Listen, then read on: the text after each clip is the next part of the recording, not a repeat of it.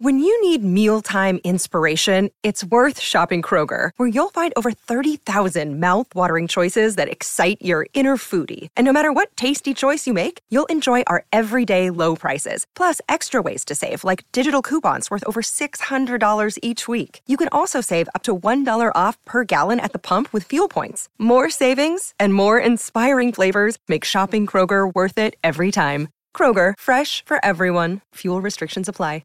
Another day is here, and you're ready for it. What to wear? Check. Breakfast, lunch, and dinner? Check. Planning for what's next and how to save for it? That's where Bank of America can help. For your financial to-dos, Bank of America has experts ready to help get you closer to your goals. Get started at one of our local financial centers or 24/7 in our mobile banking app. Find a location near you at bankofamerica.com/talktous. What would you like the power to do? Mobile banking requires downloading the app and is only available for select devices. Message and data rates may apply. Bank of America N.A., member FDIC. In this town, there is no off-season. The news never stops, and neither do we. It's always game day in Cleveland with Andy Baskin and Daryl Ryder. It's always game day in Cleveland. We love having you on board. He is Daryl Ryder. I'm Andy Baskin. All right, we've gone through, I think, about 16, 17, maybe even 18 what-ifs, much like the Marvel. 15 in officially. Yeah. Now, I don't know if, Captain America... if Captain America would have been, what was the equivalent? It was the British. It was, what do they call Captain her? Marvel? Captain Marvel? No, it was Captain Carter. Oh, Captain Carter. Because it was Peggy Carter was the first Avenger rather than Steve Rogers in episode 1 of What If. Look at that. Meredith Cade coming in. Yes! I have to. I'm also the big Marvel fan. This is why I was so excited for this episode, because I'm also a massive Marvel fan. We've been talking about this episode for weeks, and I'm so excited that we're doing it. Okay, so wait, is there a what if? We have one more big what if. Is there a what if you want before we get to the big one? Well, actually, we have 2 what ifs to go. Oh, I thought we had one. Okay, go ahead. We've got two what ifs to go. Okay. Does Meredith have a what if for us? Ooh. You think about it. We'll do the next two. That's a tough one. Yeah, Sure. Let me think on that. I'll think about it. I have one in mind, but I want to see if you guys get to it first. Okay. All right. Here we go. All right. Go ahead. I thought we had one big one left. Okay. Go ahead. Move to. Oh, no. I've got 2 big ones. They're both. Let's go. They are both massive. Gigantic. Okay. Huge. What if the Browns beat the Chiefs and advanced to the AFC Championship game? Well, first of all, they should have beat the Chiefs. Let's start there. That what if Mahomes was out? Yeah. How did they not win that game? That's my first thought. Why didn't they? They couldn't get a stop on 4th down. Next question. Yeah, but I mean, they still should. I mean, how did the defense let that? I mean, the crazier what if there is that we never get into the questions about Baker Mayfield. Like Baker's the guy. All right, so if they win, then they end up. Man, I can't remember who did the Chiefs beat in the AFC Championship game. Was it Buffalo? Was it Buffalo? I think it was. I think it was Buffalo too. Would the Browns have beat Buffalo? Wow. Okay, let's start there. I don't know. You would have had Baker v. Josh Allen. Yeah, I mean that's the game that everybody wanted, right? Yeah, it's the game we still want, but we'll never get. Now you'll get it with Carolina. Oh boy. Yeah, the 38-24. Yeah, that game was a blowout. I forgot about that. Yeah, the Browns make the Super Bowl. Oh boy. The Browns make the Super Bowl that year. And then do they win the Super Bowl? I don't know, Daryl. Do they win the Super Bowl? No, I don't even think that they beat the Bills in the AFC Championship game. I think the Bills would have advanced to the Super Bowl that year. Yeah, I'm trying to close my eyes and think if they could beat Tom Brady, right? Yeah, no. That's and I would say no. All right. No. That was a star-studded what if. They couldn't beat Patrick Mahomes' backup. What makes you think they were going to beat Tom Brady in the Super Bowl? Well, but the what if is if they won. So if they would have been Again, able to pull off that one I know point. I keep forgetting you're the Browns homer. So I will say this: the what if is that Baker Mayfield. There's no question about Baker Mayfield getting the contract extension. If they beat yeah. Kansas City, I think he gets it, and everything that's happened moving And forward. then my next what if becomes easier and pretty much moot point. But the final what if that I came up with: what if Baker Mayfield underwent the season-ending shoulder surgery following that loss to the Cardinals, in which he not only separated his shoulder again but also broke the bone? What if he just said, you know what? I'm going to get that thing sewn back together, and I will see y'all in 2022. What happens? I still think they go out and get Deshaun Watson if they have the chance. Although I also think a lot of ways that you can answer this question by saying, who is Lamar Jackson, right? Because Lamar got hurt and he was up and down all season. And but they never, the contract was out there. But remember, there were 3 guys going into the season that we were all talking about contracts: Baltimore, Buffalo, and Cleveland. And the only one that got one was Josh Allen. Right. And so I think that if he doesn't play, here's what I think. I think if he doesn't play and has the surgery, things are much more mellow about him coming back.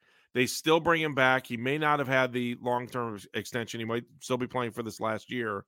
But I also think that the Browns aren't, I think that when Deshaun Watson told them no, he wasn't coming, I think they would have backed off. What do you think? Yeah, I 100% agree with you.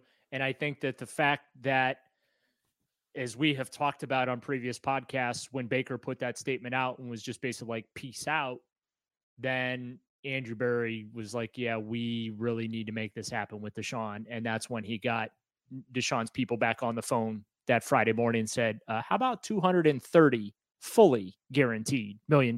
Will that get it done? And then Deshaun's agent was like, I'm going to talk to my client and I'll be right back with you. And then 5 minutes later, yeah, go ahead and give the Texans a call. We'll make this happen. So I do think that if he has the shoulder surgery, a lot of the stuff that snowballed last year, I'd still say though, the Odell situation and the fact that Baker was unable to make it work with one of the premier receivers in the game was a major, major strike against him. And it also divided that locker room quite a bit.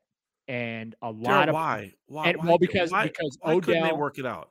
Well, because Odell was one of the most beloved players nobody has a bad word to say about Odell Beckham Jr. in the National Football League, maybe outside of Baker Mayfield. Nobody. You talk to anyone in the NFL, they absolutely adore Odell. He's a thoughtful, generous teammate. Obviously, he's got incredible talent.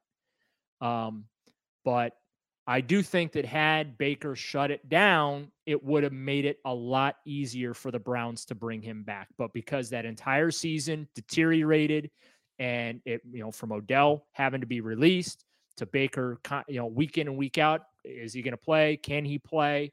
How good can he play? Because he's playing hurt. All those questions just every single week, right? It was a vicious cycle of the same thing over and over again. It's like the definition of insanity, right? Doing the same thing over and over again, expecting different results. And then the other thing that I don't think sat very well was when, after the Pittsburgh game, and Baker calls out the blocking protections, you go back and you watch that game, like there are dudes wide open, and you're at 7 Mississippi and the ball is still in Baker's hands and he can't see anything, and because he's focused on playing with the pain. Right. And I'm not criticizing, but that's just the reality, right? The pain's affecting how he's playing and how he's reading the field and what he's doing. And then he goes in after the game and goes all in on Kevin Stefanski's game plan, right? And then says, well, we'll see if I'm going to play the season finale. I got to talk to my people. And then they have the conversation. He decides he's not going to play. That also didn't sit well in the locker room too. So I think that in some respects, Baker made it real easy for the Browns to move on from him. But yeah, those are my 17 what ifs, and I think Andy Baskin had about 8 that he was able to throw in. So I've got two more for you if you guys want to do these really quickly. Can I just one more thing? I was just on Baker, Yeah. the Duke Johnson deal, right? Yes. And when Baker didn't want to play, and I was just like, is this the same guy that was talking about Duke Johnson? right? That was the hard part to solve. Okay, go ahead, Meredith. All right, so 2 very quick what ifs from modern Browns history. Okay. 2018, the rumors that were gaining a lot of steam running up to the draft was that the Browns were going to select Sam Darnold. What if the rumors were true? What if they had selected Sam Darnold? We'd be in the same place with less drama. Daryl? Yeah, 100%. I think Sam Darnold would have flamed out here spectacularly. Would have been worse than where he ended up. All right, second what if from modern day Browns history. What if Deshaun Watson settled his lawsuits earlier and went to the Miami Dolphins? Baker Mayfield would still be our quarterback. 100%. Yep. Do you think the Browns would be pursuing someone like Jimmy Garoppolo? Do you think they would have tried to get Derek Carr? Yes, I think that they would have still tried to get somebody, but I think ultimately they would have failed in that pursuit. No, that's not a shot at Andrew Berry because it takes 2 to tango here. I don't think that the Raiders would have parted with Derek Carr. I don't think that maybe they could have gotten Jimmy G, but I think that Andrew Berry's hands might have been tied, and we'd be going into the season with Baker Mayfield as kind of the lame duck quarterback where Berry, Stefanski, everybody in the organization publicly would say, nice positive things about Baker, but behind closed doors, they would be looking at their options for 2023 and what they could or could not be able to do. And the storyline would be, can Baker earn an extension? 100%. Just like it was a year ago. But I also think it would have helped if Baker would have had surgery in the middle of the season. That would have solidified his return. I think they put I think Jimmy Haslam had his foot on the gas when they wanted to bring in Deshaun, but they weren't. And when Deshaun said no, he probably took his foot off the gas. But then when Baker made a spectacle of it by saying goodbye, I think Jimmy put his foot to the pedal and said, do whatever it takes to get this guy here. Daryl, you concur? And that's exactly what they ultimately ended up doing. Yeah, it feels that way. At least that's, everything I think. Daryl, it's been fun playing What If. I know you got a little vacation time, so chill, relax, enjoy yourself. And if the Deshaun Watson news breaks, I'm probably going to be like Mike Holmgren, sitting in a golf cart with a drink with an umbrella in my hand. And I won't be riding a Harley, though. I don't ride Harleys. Maybe an emergency podcast. I could see you hopping on the phone. I can't see you staying. I will be poolside. All right, there, Mike Holmgren. I'll send you a flowered shirt and fully lubricated as well for the emergency podcast. And that's a great way to say goodbye for this edition of It's Always Game Day in Cleveland.